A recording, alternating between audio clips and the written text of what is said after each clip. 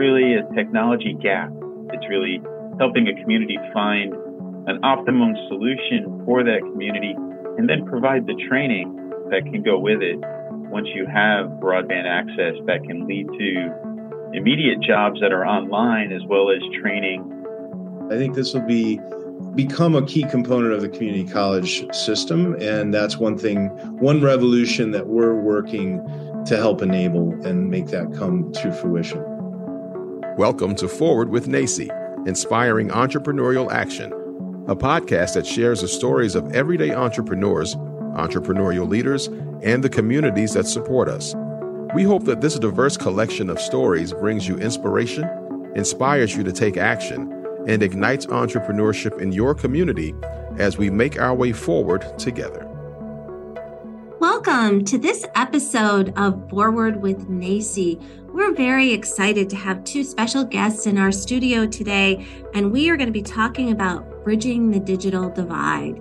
My name is Rebecca Corbin, and I'm honored to be the president and CEO of NACCE and your host for this episode. So let's jump right in. I've asked our two guests that I want them to do a self-introduction. We're going to be talking a bit about their background and what brought them to this place, but we're really going to be focused in where we are now and going into the future in a very aspirational sense. So Jerry Hayes, why don't you kick it off this morning? Tell our audience a little bit about you and the work that you've done that kind of brings you to this place. Good morning, Becky, and good morning, Matt. And thank you for having me here. I'm Jerry Hayes, the president and founder of the WRC, which is known as the Wireless Research Center of North Carolina. We're a independent nonprofit 501c3 organization founded in 2010 with a very unique responsibility in partnership with the town of Wake Forest, North Carolina. We exist to bridge the technical divide and promote entrepreneurship and create jobs. And over the years since then, we've advanced our core focus into three areas. One is the hardcore technology side. The second one is on IoT and entrepreneurship called Riot. And the third one is connected communities, where we actually are bridging the social digital divide as well as the technical digital divide. And Matt Bauer is the lead of Connected Communities for our program. And we're excited to be able to be here and to kind of evangelize the challenges and solutions. So thank you. That's great. And I know you've done a lot of really good work during the pandemic, which was a challenge for all of us, but really exposed the importance of, focusing on making sure that everyone has access to technology and the internet. So Matt Bauer, let's go to you and tell us a bit about your background. And Jerry shared a little bit about what your role is, but introduce yourself to our audience. Thank you, Becky. Well, my career started a long time ago on Capitol Hill. It's kind of a young boy from Indiana goes to Capitol Hill, and I work for the Telecom and Finance Subcommittee, which has been changed subsequently, and quickly determined I didn't have the patience for government. So I went on to help co-found three social ventures, for-profit, for good social ventures along the way, and two nonprofits. And about 3 years ago, I had a conversation with Jerry, and we instantly recognized we were looking for the same things and joined WRC and started the Connected Communities group within WRC. And we've been building that out. And that was sort of right at the beginning of the pandemic.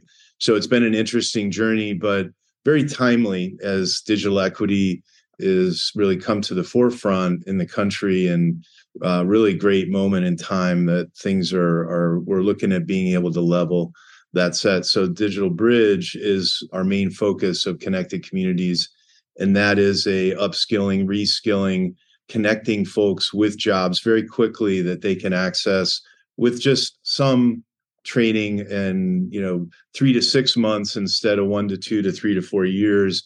Get them on that cycle, and then they can keep advancing from there. So that's the very high level. I know we'll talk more about it, but really great to be with you and on the show today. Yeah, it's great to kick that off. And being that you're a Hoosier, I was born in Indiana also. I think I shared that with you, but It's interesting, you talk a little bit about your background on Capitol Hill and finding the environment where you can make the greatest difference. And I was one of those folks. Actually, last week I was on Capitol Hill. I was there for the swearing in of all things that took a little longer than people thought. So that connects to your point about patience. But it is too about relationships. I had an opportunity because the swearing in was delayed to meet with a lot of people who are doing a lot of good work through the Small Business Committee and other areas. And I think, your work with this 501c3 nonprofit, if people aren't familiar with that designation, gives you the flexibility to do that. But I want to go back to Jerry for a moment, being that you're a founder. So this organization that you established is now entering its teenage years, let's say, right? So it was founded in 2010. I know that you've been changed, through the pandemic, but tell us a little bit about what are your goals maybe for the next 3 to 4 years, building on some of the foundation that you established in the first, 12, 13 years. Thank you. Yeah, for the next 3 to 5 years, we intend to expand those 3 legs of the organization: Riot, WRC Technologies, and Connected Communities. We started off, we're very engineering focused. My background is electrical engineering. And so one of the innate aspects of being an engineer is when you see a problem, you immediately try to fix it. So we started off with the WRC Technologies. We typically identify wireless challenges and help provide solutions that lead to development and lead to innovation and create jobs and engineering jobs. For the Riot team, that's really about encouraging entrepreneurship. And we have an accelerator program through there and several others. And that's becoming more and more regional. We have a footprint in North Carolina as well as in Virginia, and we're expanding through other states. And then for Connected Communities, very similar. Connected Communities is a little bit on the periphery. It's one of those where we came in to the digital divide from a technology aspect, and it's not really a technology gap. And that's not one size fits all. It's really helping a community find an optimum solution for that community, and then provide the training that can go with it. Once you have broadband access, that can lead to immediate jobs that are online as well as training. And then in the next 3 to 5 years, we see that merging with the community colleges, right? It's really helping the community solving a challenge, and together we can bridge that gap. And the other aspect of Connected Communities is we're reaching out to nonprofit organizations that like the Rotary clubs and others that will help build the mentorship programs around kind of complementing our programs, so that you meet people where they are and you walk with them. I love that you said that. Meet people where they are and walk with them. That is what I've always loved about community colleges. I've spent the last 14 years either working for one on the administrative side or leading NACCE that helps uplift and support them. But one of the things that struck me about the work that you're doing, and really the essence for people that might be listening that don't know what a community college is it's open access. We have students that come to us, even where I am right now in Wake, leasing space from Wake Tech and Cary, North Carolina. There's an influx of people from other countries. So a lot of folks come here to, learn English, to be honest with you. They come, some of them have very established professional technical degrees, but they have issues with language. So that is really good about the connection. And Matt, going back to you, I know that's an area of focus that you have through the FCC's equity and diversity and some of the work that you've done there. So maybe you could expand on that a bit and share with people some of the, priorities there and how are you taking the work that you're doing to really plug into that federal agency. The thing that the CEDC has done for us is really give us a real clear lens on the work that's being done, and to help bring what we've learned, not just with Connected Communities, but I've personally, been doing this, I'll call it line of work for well over a decade in terms of, thinking about how we can take this big machine called the internet and broadband and remote work and these things that we were talking about 10, 15 years ago. People thought we were crazy. It's like 3-4% of the country was working remotely. And, we were questioning that. We're like, well, why does that have to be? We have gone through all this trouble to build the networks and to get folks outfitted. And it really came down to a complex set of issues. It's affordability, it's skills, and the physical broadband component as well. And when you mix those all together, about a third to half of the country have been left behind in some shape or form. And whether that's through accident or intention, it really doesn't matter. We are where we are, right? So what we're looking to do with Connected Communities and our work with the CEDC is look for what's working, what's not working, and build on those connections that we have. So speaking of community colleges, there's so much to build on there, but it isn't necessarily the community college's core curriculum today to go out and meet people in the community and take them where they're at, do these 3 to 6 month certificates or the actual job pairing. This sort of middle market, we're calling it. It's people between high school degrees and college degrees, which are millions and millions of people in the U.S. right now. So do we want them to get college degrees? Of course, but there is a reality in that more people don't have a 4-year degree or a 2-year degree than do. And so how do we start enabling that with what we have? And these middle skill trainings that we're talking about, employers are desperate. Hiring right now is very difficult. You have folks who want to get on a career path and not just a job. And so how do we bridge that? And that's the whole idea behind the Digital Bridge. So we're very intrigued with how do we partner with community colleges to help enable this, because they're wonderful and they have so many of the check boxes already completed, right? So we're in discussion with at least one in particular, two systems that are having that sort of visionary look to say, hey, we can work with folks and have it not be towards a degree yet. We want them to go that path, eventually. And how do we embed this kind of programming into our system? And it's wonderful. And the way it looks, so these are still not completed yet. We don't have the agreements in place, but we're very enthused about the potential of creating a few models that can then be adopted, across North Carolina, say, or into other regions that we're speaking with now. And hopefully that answers. Yeah, I think that's a great look at that. And that's even, I think, a way into the future that NACCE, our National Association for Community College Entrepreneurship, could help elevate that, because that's one of our goals going forward is a systems approach, because we have several hundred member colleges, but we want to really engage and impact all community colleges, all 1,100 plus, in addition to the HBCUs. So that's really an area that I'm spending a lot of time on, is looking at systems like, Hawaii is a system of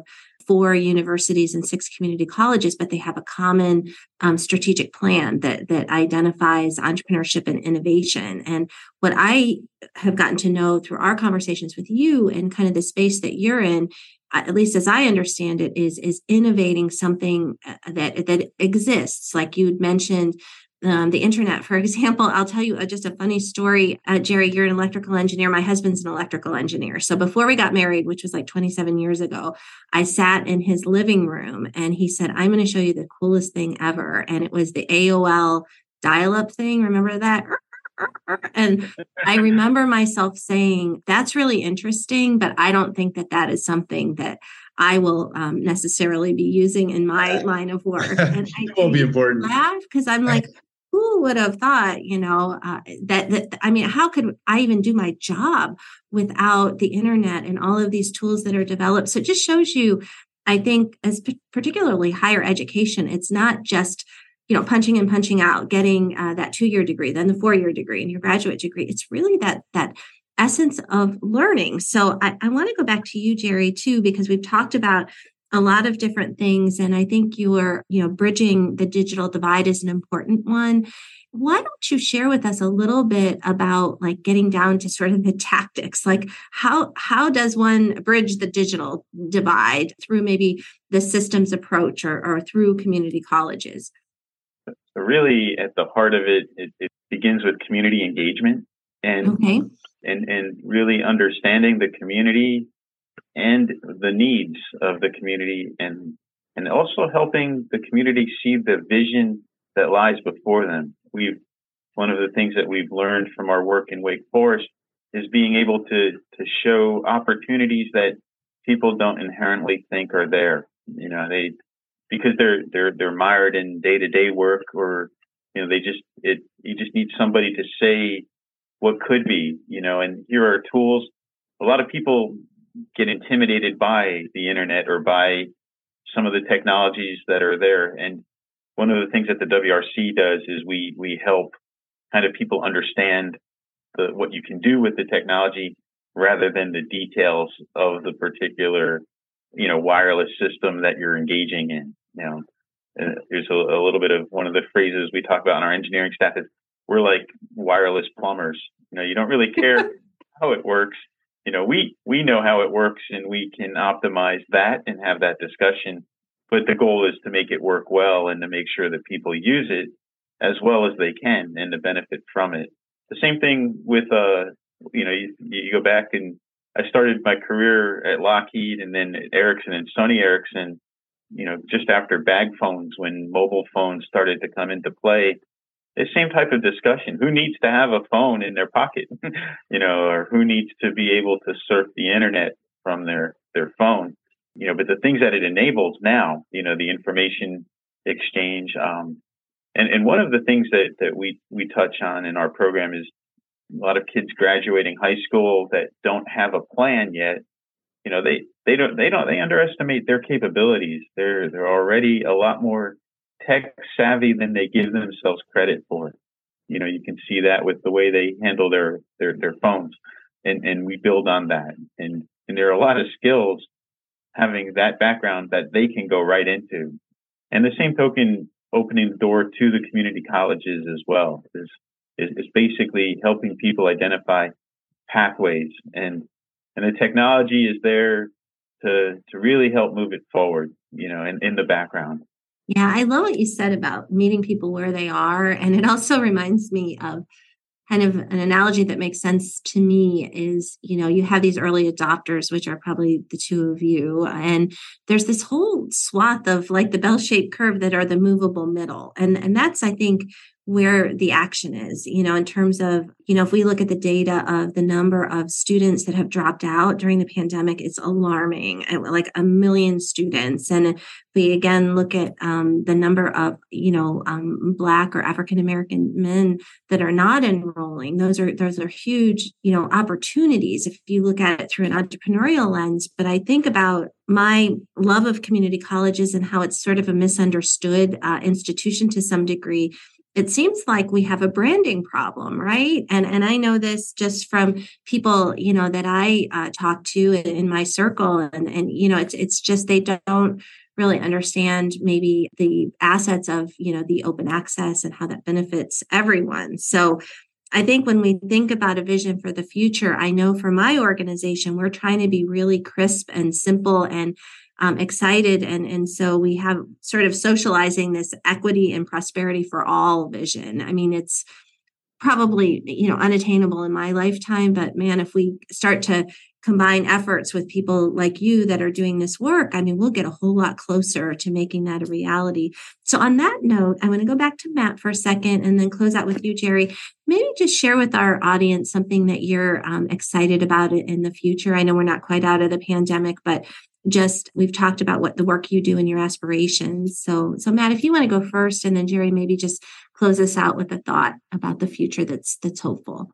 I think back to something I touched on earlier is we are in a unique moment in time, and a lot of folks don't necessarily see it right now, but the Broadband and Digital Equity Acts that were passed last year are revolutionary in their approach, in that all 50 states have signed up to create a digital equity plan, and that has to be submitted by the end of this year. And that plan will then guide how these $50 to $60 billion are going to be deployed.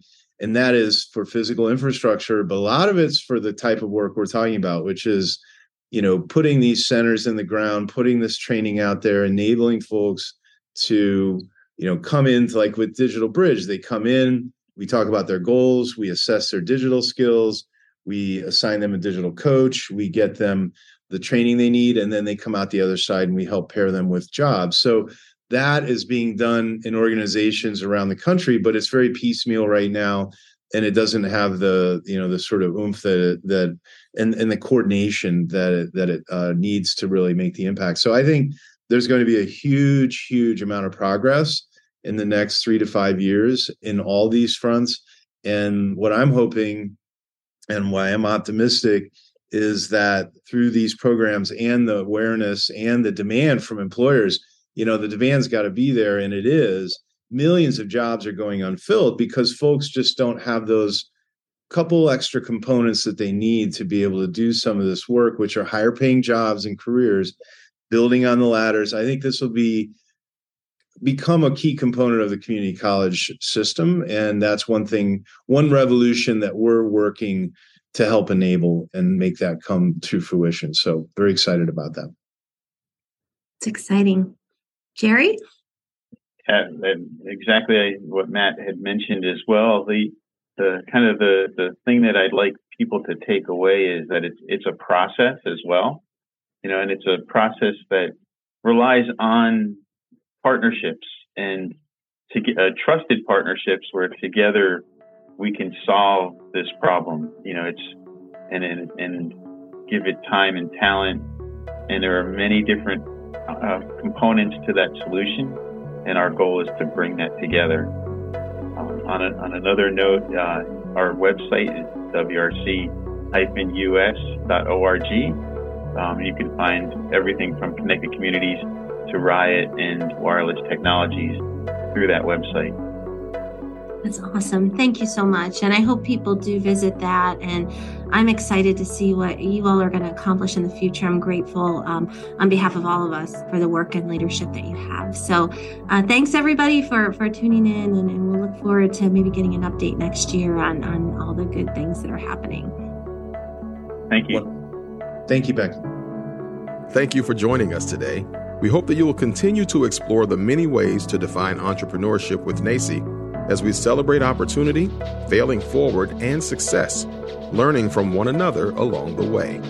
Subscribe to this podcast on your favorite platform and follow at NACCE on social media, and learn more about us at nacce.com/podcast. Stay tuned for a new episode each week. We look forward to making our way forward together with you.